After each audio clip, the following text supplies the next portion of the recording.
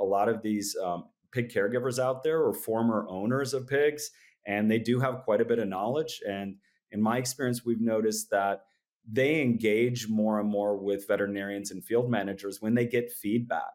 One of the interesting things I've seen in the last few years is that most caregivers, even if it's not written into their contract, are happy to open up a pig and perform a postmortem or an autopsy and upload that photo or video, as long as they're getting feedback from somebody on it.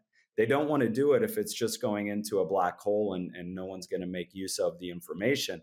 But they're happy to do it if they can get some sort of clinical or gross diagnosis, at least some direction from a veterinarian. And then they really seem to gravitate towards that. So I think technology offers a real big opportunity here to help bring us all closer to our farms.